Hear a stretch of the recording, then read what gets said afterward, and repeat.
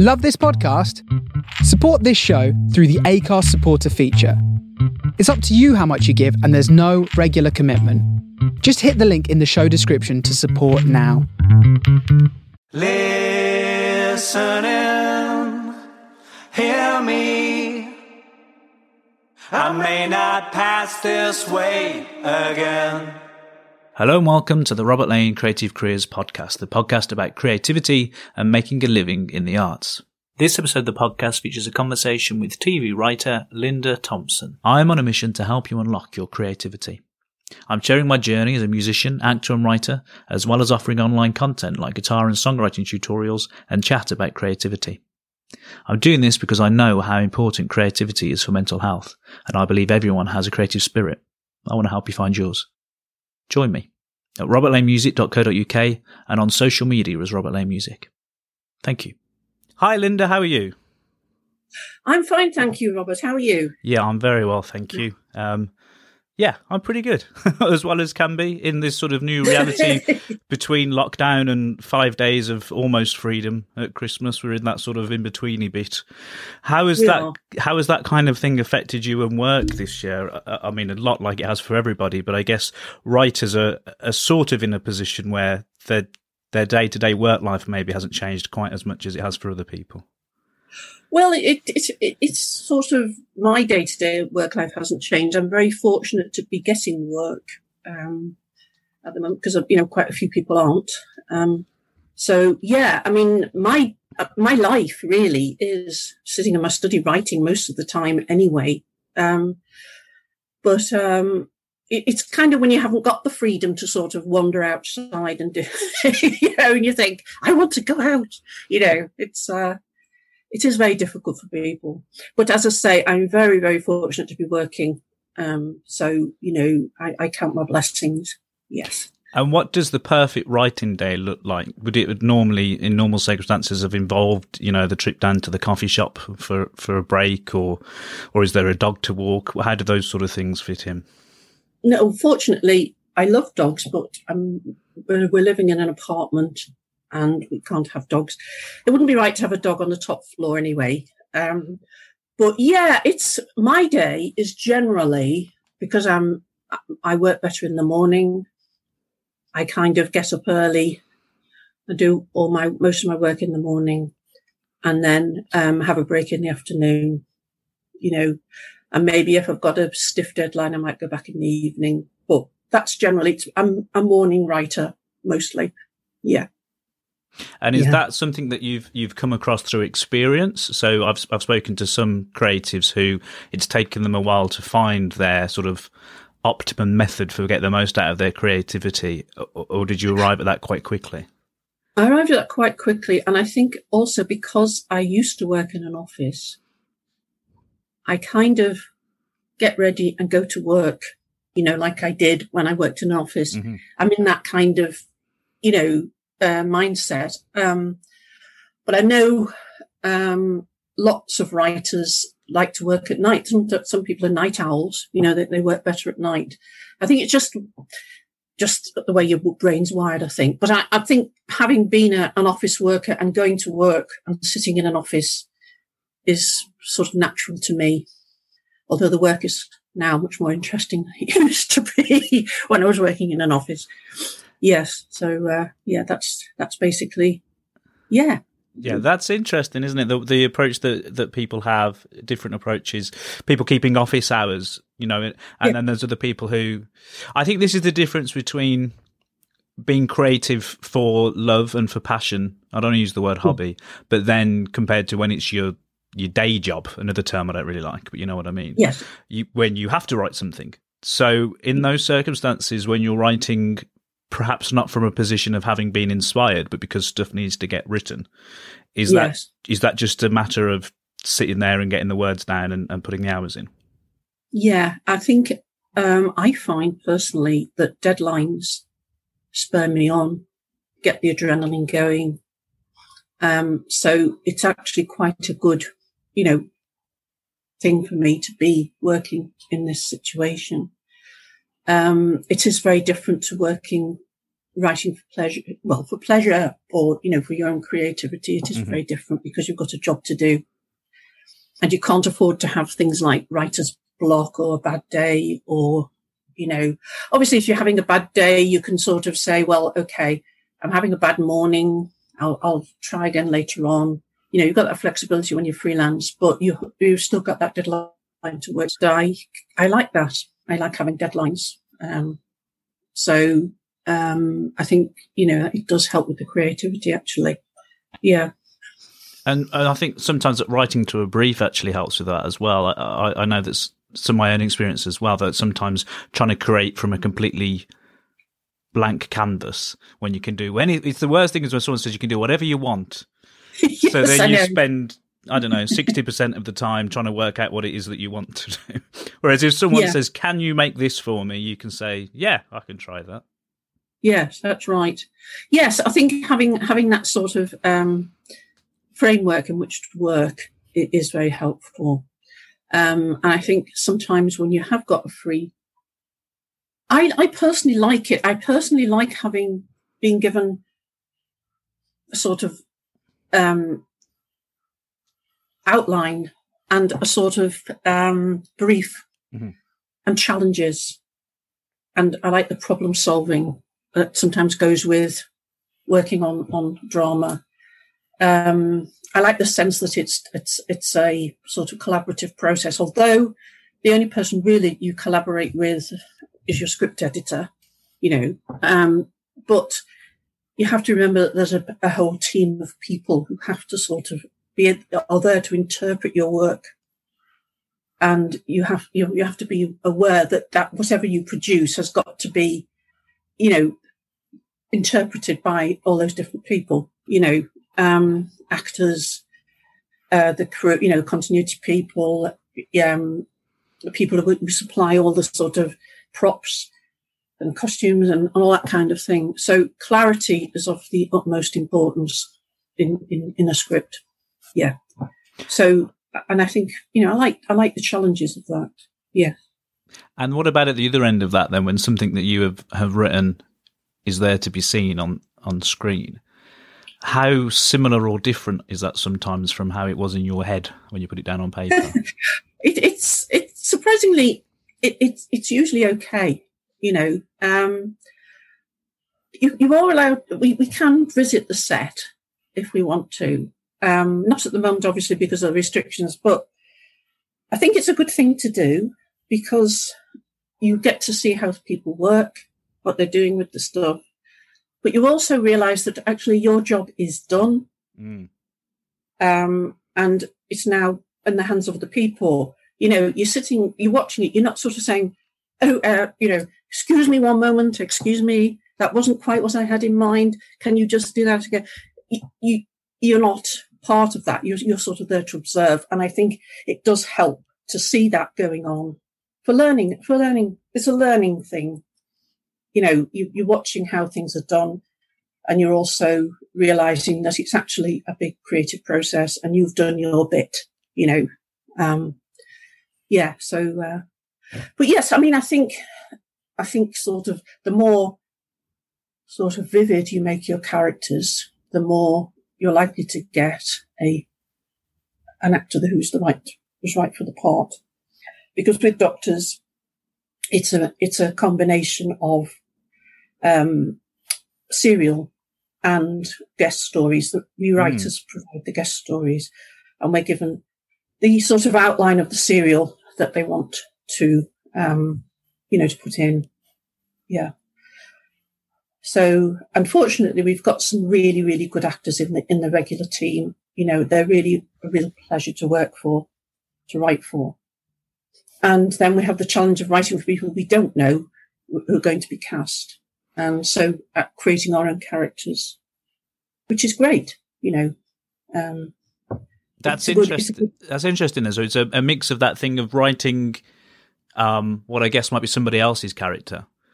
Yes. And you've seen that character, you know that performer, and you know what that character's about, and you can write to their brief, which is one type of exercise, compared to a brand new character, and as you say, with no idea, and often only one episode, I guess, as well. So that character. Yes, they're only there for one. Sometimes you get a repeat. You can get a repeat, but they're just there for one episode, and that's it. So their story is told within that episode, and I think it's interesting. But I think it's a good, because viewers sit down and they're thinking, well, what's Valerie or going to be doing today with it about the so and so whatever, but they've got the new story to look at and. What's the story today going to be? Mm. So I think it's a successful combination. It's been going for 20 years. So, it must be. So, yeah. And actually an awful lot of 5 days a week, I think, isn't it, Doctors? When it's among it's 4 because of the socially distanced film. Yes. So that's a lot a lot of stories to tell, actually. It is. A lot of work for directors, and a lot of the sometimes they are new directors or, and it's a way in. So the business for a lot of people, and it's regular, it's work. Yeah. So that's another good thing about it. Yeah. Well, it's a program that keeps popping up in the conversations that I have on this podcast with directors and actors.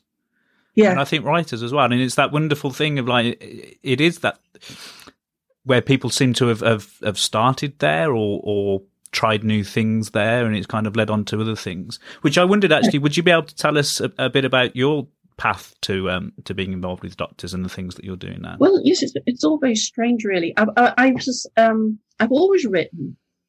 I've always been a writer since I was, I remember when I was in infant school, we used to have these little books. And I took my book written this story about going to the grotto or something. Took it to the teacher and he said, well, I can't give you a star because you haven't drawn a picture at the bottom. And I thought to myself, why do I need a picture at the bottom? I've always sort of been that sort of writer sort of person. And I used to write poetry. I've started again, actually. I do write poetry again. And then I stopped, and I had a long period of time when I didn't write. And I think part of the problem was, I think sometimes you think you're a poet and you can't possibly write anything else because poetry is the most pure, expression, and if I write anything else, I'm kind of letting myself down. I'm letting my art down. But anyway, I got onto short stories, had a bit of success with those. Then I went on to the John Moore's MA course, did that. And then I thought, well, I would like to teach creative writing, because I've had a bit of success in here. So I'll do a script writing course at the university. I did that. And then I realized that the sort of floodgates started to open. I thought, gosh, I love this. I love doing this. And anyway, this competition came up at the BBC. It was BBC Talent.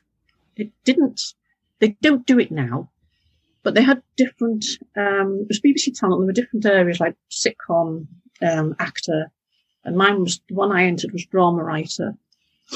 And, it was to, write an episode of Doctors or Casualty. And I did Doctors and I won. And it was incredible.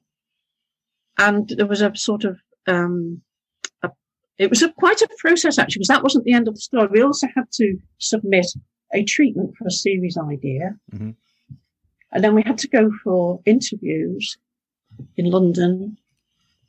And then we had a workshop session with BBC execs. And then they chose the final 3 people, and I was one of them. And there were 3 winners. And we did they did a live filming at the Casualty studio. Before that, I got to work with my first script editor, so I knew how to work. You got the sense of what it was like to work with a script editor, and it was great. And the actor, Aryan Bakari, was one of the actors. He's in Dark Materials at the moment, Natalie Robb was in Emmerdale, and everybody was very young and sort of, and it was a fantastic experience, and it taught me a lot, And of course, from then I got to get onto the show, and I've done Casualty, etc.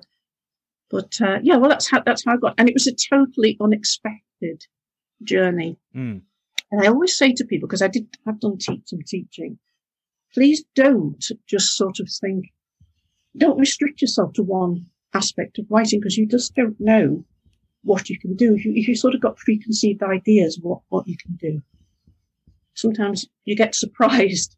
And I was just lucky that I managed to sort of find it,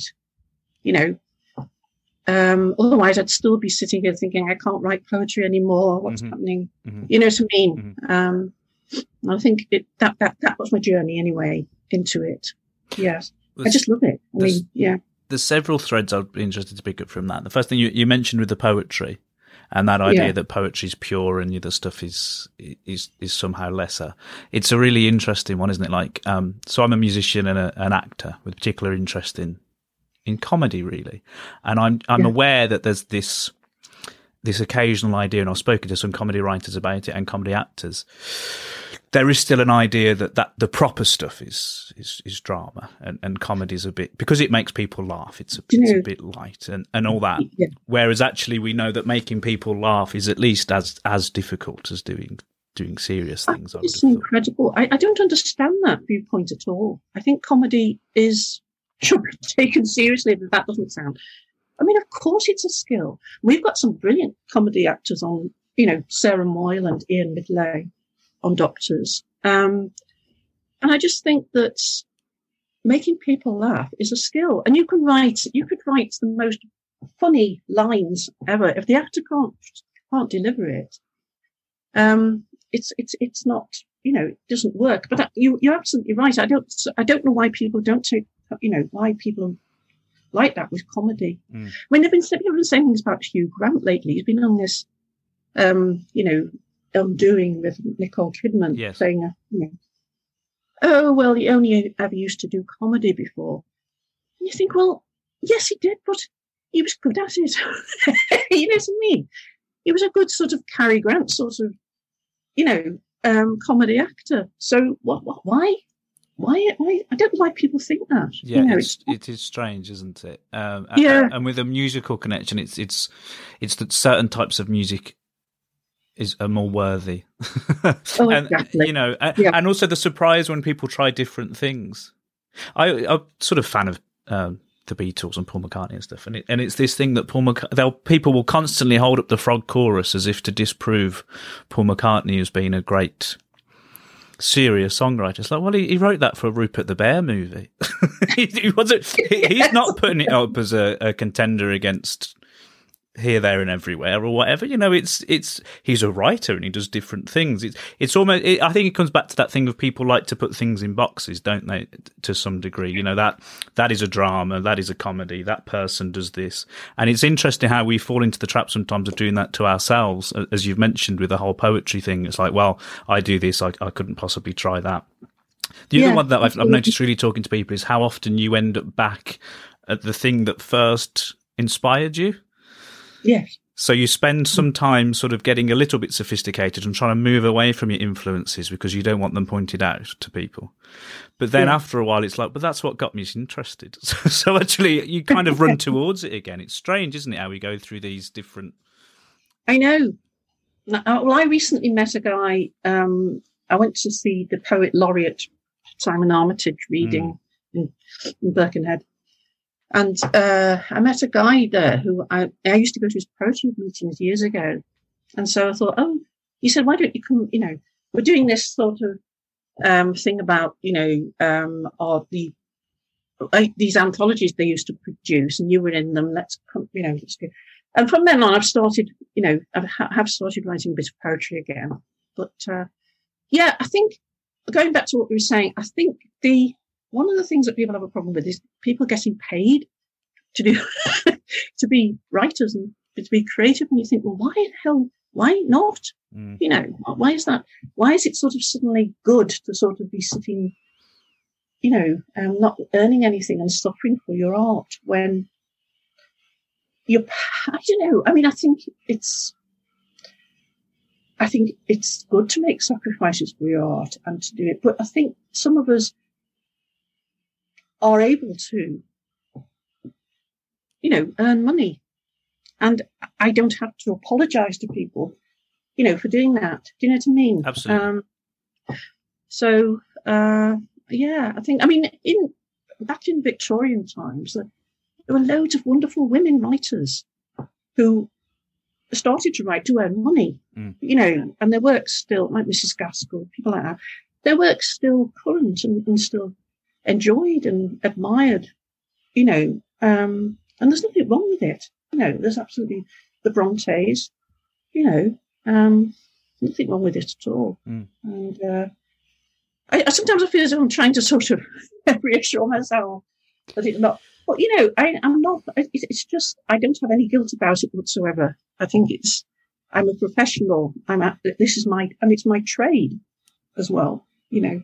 So that's how I look at it, you know. Definitely. And I guess that sort of fits in with something else I was wondering about as well. When you entered the BBC competition, were you in the office still at that point with again, that terrible phrase, day job? So was writing something you were doing? Yes, I was in the office. Yes, I was in the office. And I was a complete newbie at script writing. Yes, I was in the office. I've been doing the MA in the evening, and it was amazing because I got the phone call. It was weird. I got the phone call to say I was in the showcase, and then a few days later, it was 9/11 happened, and I'm thinking, oh God, what's going on? You know, it's like, oh, and then, you know, it was very strange. But yeah, I mean, it was amazing. It was so exciting, absolutely exciting. But of course, I got that, the script, the story that I did was sort of done at the showcase. And then it was sort of picked up for the series. But then I had to pitch 4 stories.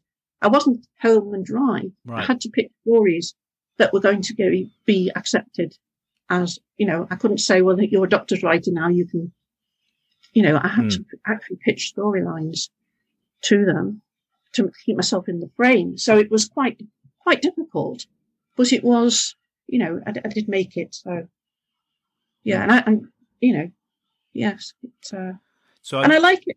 Yeah, go on. I'm interested then, when you entered the competition, was it, I am ambitious to become a professional writer, so I am going to do these things and one of them is going to get me there? Or was it, oh, this looks interesting, I'll enter and see what happens? It was originally, I went on, I did the 2 courses, the MA and the script writing, because I wanted to teach. And I thought what I could do with is reducing my day hours in the day job and doing some evening teaching, so I can combine the 2 things. So I hadn't really thought about it. But then when this competition came up, I thought, well, do you know what? I love this. I would love to do this, So I had to go. I just had to go. And I was very fortunate to be chosen. Yeah. Yeah.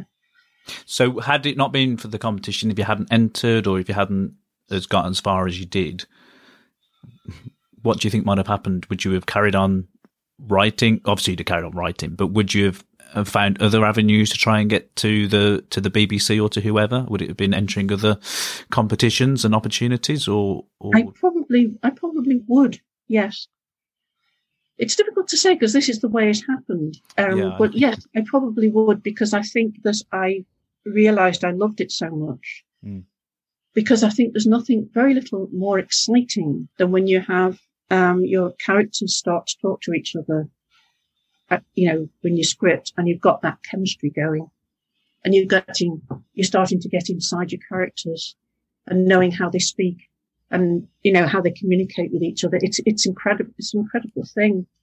And, that's what I love about it, And I love writing for our regulars because they have, voice, that what their voices are, and you can give them some, good jokes or whatever, or good drama, but I think that sort of buzz that you get, and I think people tend to think if you're writing for, soaps or continuing drama, that doesn't happen.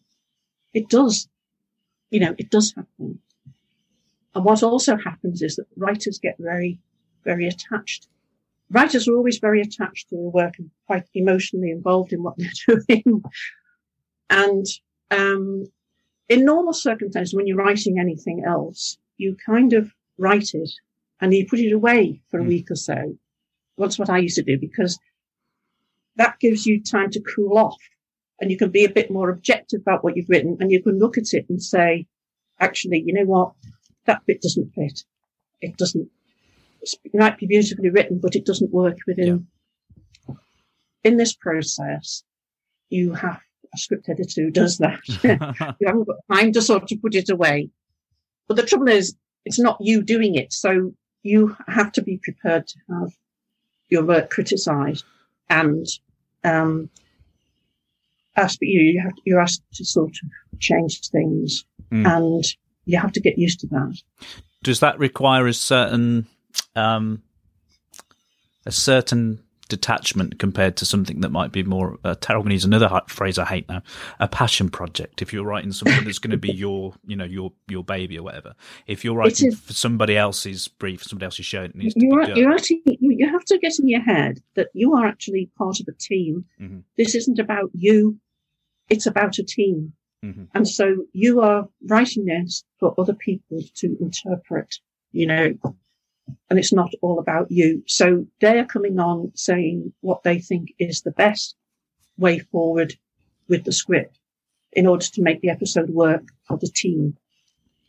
And that's what you have to sort of try and get in your head. And we do get sort of branded as being a bit emotional, I think, basically because we are, But if we didn't care so much, then we probably wouldn't be as good as what we do. So would we? So, yeah. But yeah, so it's you have to get used to. When I used to teach, I always think that teaching, people say, oh, you don't need to teach creative writing. I think you do with scripts, with script writing. And when I used to take the course, the one thing that was most important was for people to get in a group and read one another's work and be able to criticize, because you have to get used to that. Mm. Because in the world of script writing, you have got to show your work to somebody, you've got to share it.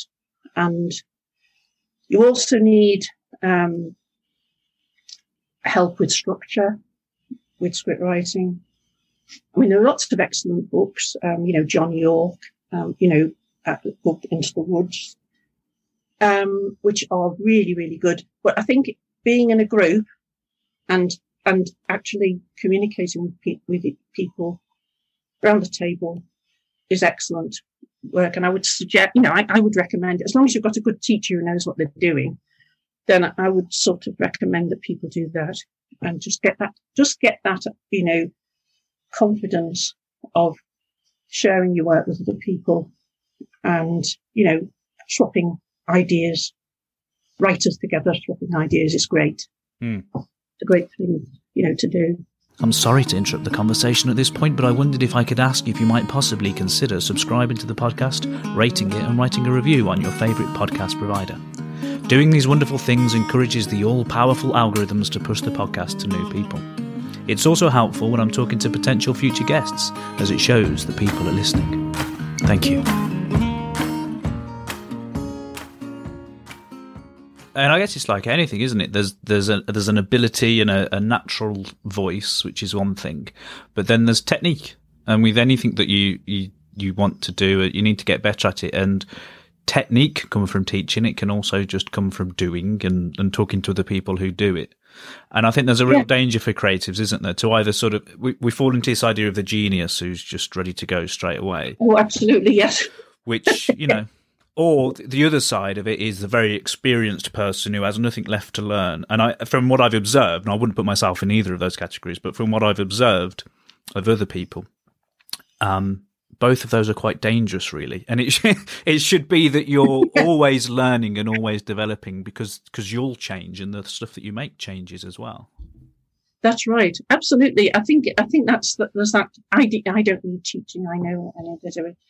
I think one of the things with scripts is there's two very difficult things with scripts. They probably interrelate. Well, everything in a script interrelates really, but telling a character's backstory, getting to know a character without telling their absolute backstory from the day they were born to the, yes. And timing. Timing is the other thing.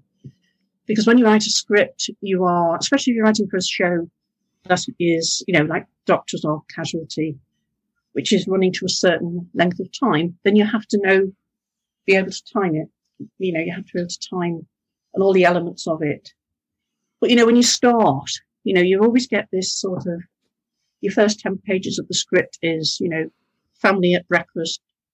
What did you say your name was, son? Oh, yes, Brian. Yeah, yes, and I'm doing a course in such and such. You know what I mean? And trying to get all that information. And really, when I used to teach, I used to say to people, I used to give them an exercise, and I used to say, don't get yourself arrested, but just observe someone in the street or on a train, and just make a few mental notes about what you think they are, where they've come from. And you observe about the way they move or whatever. And I think because that's what you get with a script. I mean, you're not going to get a big screen about people. Your first sight of a character is you start to build impressions, and you do that anyway. You do that in life when you're looking at a stranger. So I think, you know, that they're the things that are difficult, and they're the things that need to be talked about and, you know, sorted. Yeah. And in a very visual medium, what a stupid thing to say, a very visual medium. In a visual medium, like TV, that same thing, you know, if you're creating a script, you're thinking about what people are going to see. Yeah. So how much is of your character and your story are you able to communicate with a written word, knowing it will be a visual thing rather than having to say it? What's the technique there? I think, I don't know, I think, because a script, you know, you've got your scene directions as well as your dialogue.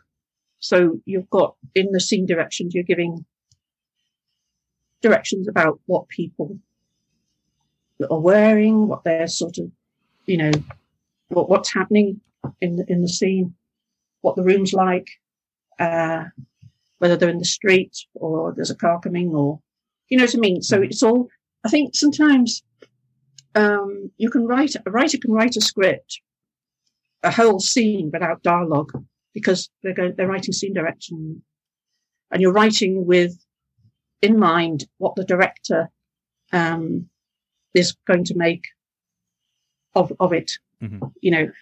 And the whole thing about scripts is being able to put, because before you get your audience, you've got your team first.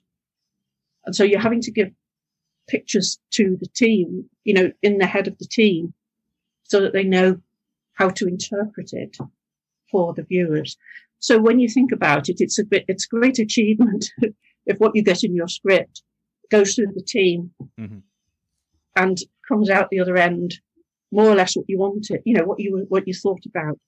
You also, you know, giving the director some ideas as to how they want, you know, you want it. And the director might have ideas of his or her own about what they want to do, but that's great, because that means that they're working with it, and that they're interpreting it.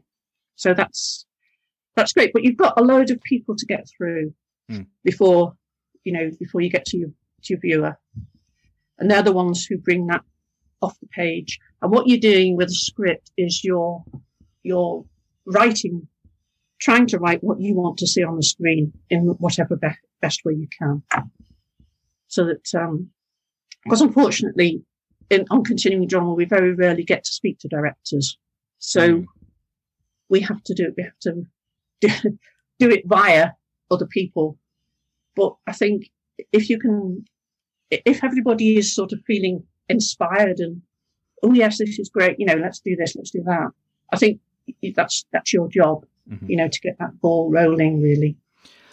Yeah. And how do you approach the balance between realism and believability and an engaging story? Do you see what I mean? Like something like Doctors and continuing drama needs to be rooted in, well, I don't know, maybe I'm wrong. I would imagine it needs to be rooted in reality and the real world and believability, whilst also telling interesting stories.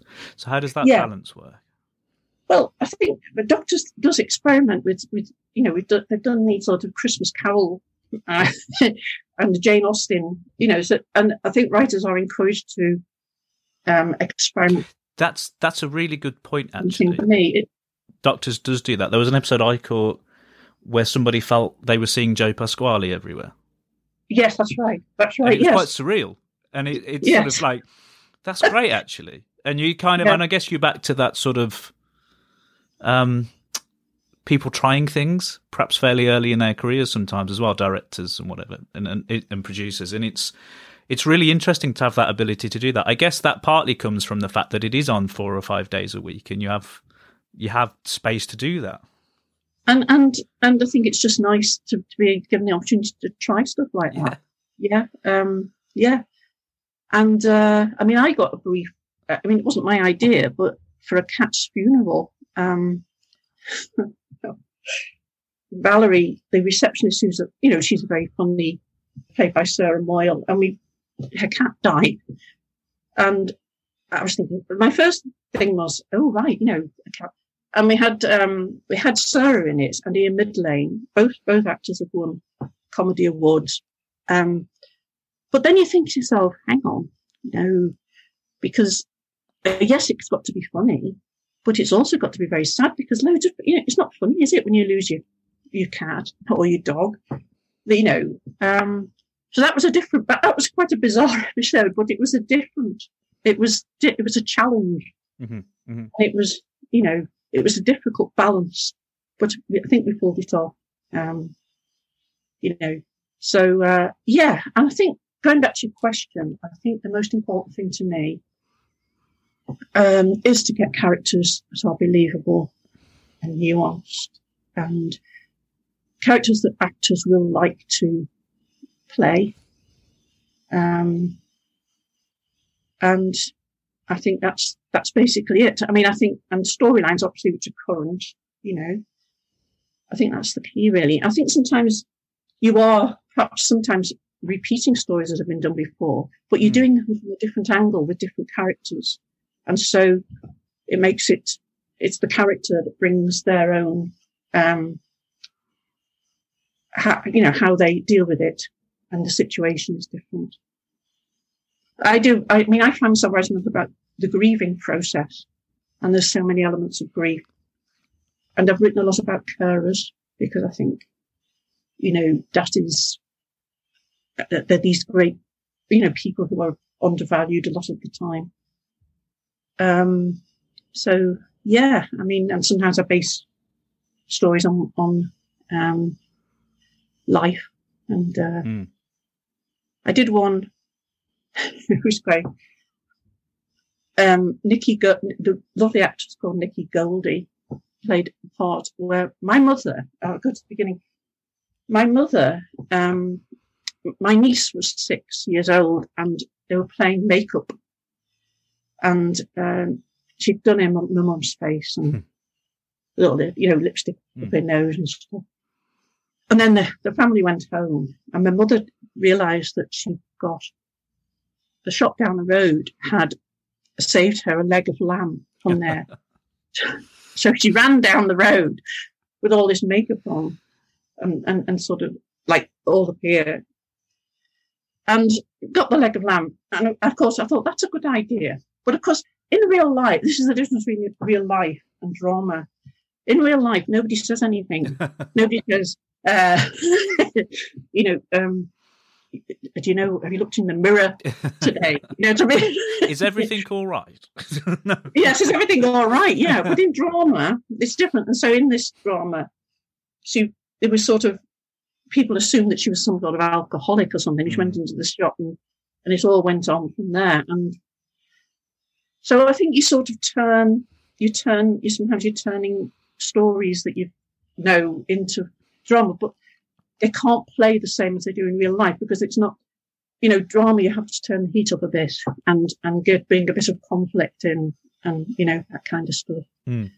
You mentioned when you'd won the competition, you went home and dry. It was still a matter of pitching and, all that, the hustle, which is an interesting thing that keeps coming up when I'm talking to all kinds of creative people, that wherever you are, it seems for most, it's still a matter of hustling and reminding people that you're still there, all that kind of stuff. Is that the case now? So are you in a position where you'll pitch, as you've just mentioned, ideas for stories, or is it responding to other people's ideas, or a bit of a mix? I pitch stories, but I'm a contract writer, so I'm able to pitch to serial. So I'm able to sort of, we used to do that on Casualty, actually. They'd say, we want you to do episode 45 or whatever, and they give you the serial, and you come up with storylines to blend, or with the serial. With Casualty, it was used to be, when I was writing for it anyway, used to have about 3 different storylines. It was quite a difficult show to write. And, it with doctors, it's or sometimes used 2, but so I pitch this theory because I find that the adrenaline kicks in when I'm under a bit of pressure. But I do also do it the other way and submit, written stories. But I still have to pitch. I still have to sort of pitch, and keep myself there. Yes, yeah. And this might be a bit of a dim question, but on your kind of bio, I noticed that you described as a call writer for doctors, and I just wondered what that actually means. It's a contract. We get contracted for a number of episodes at a time, rather than doing individual one. We sign a contract, and where we can for so many episodes. Yeah, great. I agree. But sometimes we do. Yeah, sometimes we can do sort of a serial-only episode, or we can do a standalone story of the day with no serial, depending on what's available. Yeah. Mm. And during all of that, then, are you writing for other projects? Are you working on projects for yourself that you want to develop as well? Yes, I am. I would like to do some radio, yes, and I'm writing poetry, nothing probably will ever happen to it, but, it's there, and I had a sense of achievement being able to do it, after all this time. So, yes. Yeah. Great. Thank you so much, Linda. That's been really interesting. I feel like I've learned a lot about the process and stuff there. Oh, a question I like to ask writers, actually, because, had David Quantick on the podcast, and I just sort of breezily said, what percentage of stuff do you write that's never seen the light of day? And he said about 90. Oh, yes. My God, what? So I just sort of wondered, do you recognise that? I guess maybe it's different if you're writing for a brief or particular thing, but in general of the things that you've written, is there a big percentage that hasn't gone? We've all got these wonderful scripts and stories, series, ideas and things, and that have been slaving away on and don't get picked up, a lot of it is to do with, perhaps they're not good enough, or they don't fit with what people want at the moment. But it's part of a writer's life. And that's the hard part, really, that, you're writing things that don't get. I mean, it's always been the way, though. I mean, you write stories that don't get published because the person you're sending them to may not rate them, or doesn't have a slot for them, or it's not the right time to do it, or, that kind of thing. So I think there's so much in creative life that's really out of our control, isn't it? We can control doing a thing and making a thing in our own bit. But so much of the rest of it is in someone else's hands. And I've struggled with it in various ways over the years with both music and acting, that you can make something as great as you can, or you can have an ability. But if, as you mentioned, if there's not a slot for it, or if it doesn't land quite right with the right person, then that's that. What would be your advice on dealing with that? I guess just keep going anyway. You just have to keep going. I think one of the most important things you have to deal with is rejection. Because rejection is very personal. It's very personal. And if you feel like your baby has been rejected, because you put so much into it, and to get rejected is hard. And I would say to people, look, keep going. But if it's getting too much for you and you're not enjoying it, then do something else. Because if you can't handle it, don't handle it, and I know that's hard, but I think most people, I would say, listen, when it comes on your doorstep, flops onto your mouth with the rejection, or you get the email, or don't get anything, just think, right, start thinking, okay, where am I going to send it next? What am I going to do next? Just keep it going, because that's the way it is, and it's hard, and there's nothing you can do about it. Because it's a writer's life. Basically, do you sign up to the idea that it's more of a business thing, this, I guess, but you should seek rejections, because the more rejections you get, the closer you'll get into the acceptance. Do you see what I mean? Yeah, I don't know whether I would actively seek rejections. They just happen naturally. You don't need to. Yeah. They find you. They find me. Yeah. I think that it's just something you have to deal with, basically. I mean, you can always make your own stuff. I mean, my nephew, Richard Weston, he's an actor. He's making his own films. He's done really well, but he's had making an independent film is really hard, tough, getting the money together, paying the actors, which he does. And, I mean, that's the other way. He writes as well. He writes the scripts, and it's just making it yourself, having that determination is another way, forward. So yeah, I mean, it's, I haven't got the courage for that, really. I'm kind of, I just enjoy what I'm doing. And so I just carry on as long as I can, really. Yeah. I think there's a lot in that, isn't there? It's the fact that if you love it and you enjoy it, but also driven that you need to do it, then you'll do it whatever everybody else thinks of it, I suppose, at some level. And that's how it goes, isn't it? And if you're getting success for things, or if other people like it as well, that's great, but you're still doing it anyway. You're doing it anyway because you have to. It's just part of it. Is it some kind of, I don't know, masochism? I don't know, but it's just the way it is. And I think a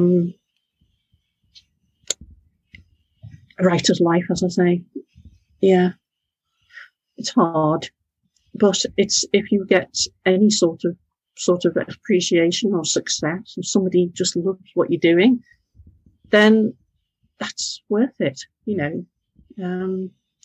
but as I say, don't really get yourself into sort of trouble mentally, or because you're getting rejected all the time, because it's not worth it,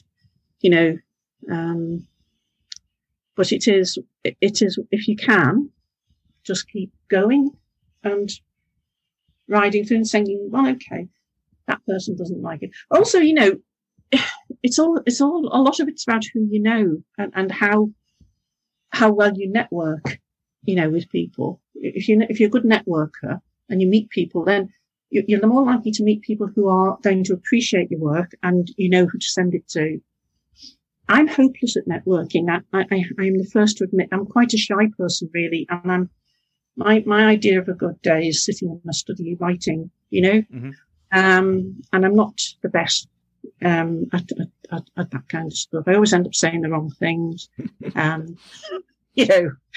so Even though, I am quite a discreet person, and I end up, you do something and you call someone by the wrong name by mistake, and it's coming out of, and your brain's saying, no, and it's coming out of your mouth anyway,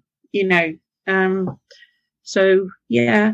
Do you know, that's been an interesting thing with podcasting. I've been doing this about a year, and there'll be points in the conversations where I think that was a stupid question. Like, you're going to, in my internal monologue as I'm talking, I'm thinking, you've made yourself look a right fool there. And then you listen back to it and you go, actually, I've come across all right there. But you never know. So then that sort of tends to have if I was out in the real world having real life conversations, I'm not that much obviously because it's 2020, but when you are in those situations, you're at a party and your head says, what have you just said there? I can hopefully now think, well, maybe that's come across all right actually. Perhaps if I'd recorded this conversation, I'd be quite surprised by the way that went. So that's been quite useful actually for me. I think just that recording conversations that you have with people, it's weird. Yeah. It's interesting. Okay, Linda, thank you so much. That's been really, really interesting. If people want to keep up with you and the projects that you're working on, we connected initially on Twitter. I don't know if you know your Twitter handle off the top of your head, do you? At Linda Tomiller. Two different Tom Miller, capital THO, capital MILLER. That's because I used to be known as Linda Thompson as a writer. Well, I'm still known as Linda Thompson as a writer, and Linda Miller as a teacher. So, So Linda Tom Miller. And obviously, people will tune into Doctors and potentially see your writing and your stories there as well. Thank you, Linda. Yes, thank you, Robert. That's been very great. That's been lovely. Thank you. Okay, bye-bye. Thank you for listening. I hope you enjoyed that. Join us next time on the Robert Lane Creative Careers podcast. Until then, please subscribe, rate and review, and have a look at robertlanemusic.co.uk to see the other projects I'm working on. Thank you. Goodbye.